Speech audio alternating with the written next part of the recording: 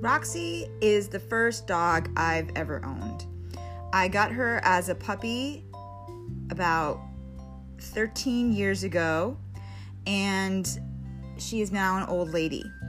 So Roxy has been farting a lot. She's my stinky fart dog, and I can't go without an hour without her farting a bunch. I guess this is a thing amongst old dogs, but now all she does is sit around, lay around, and fart.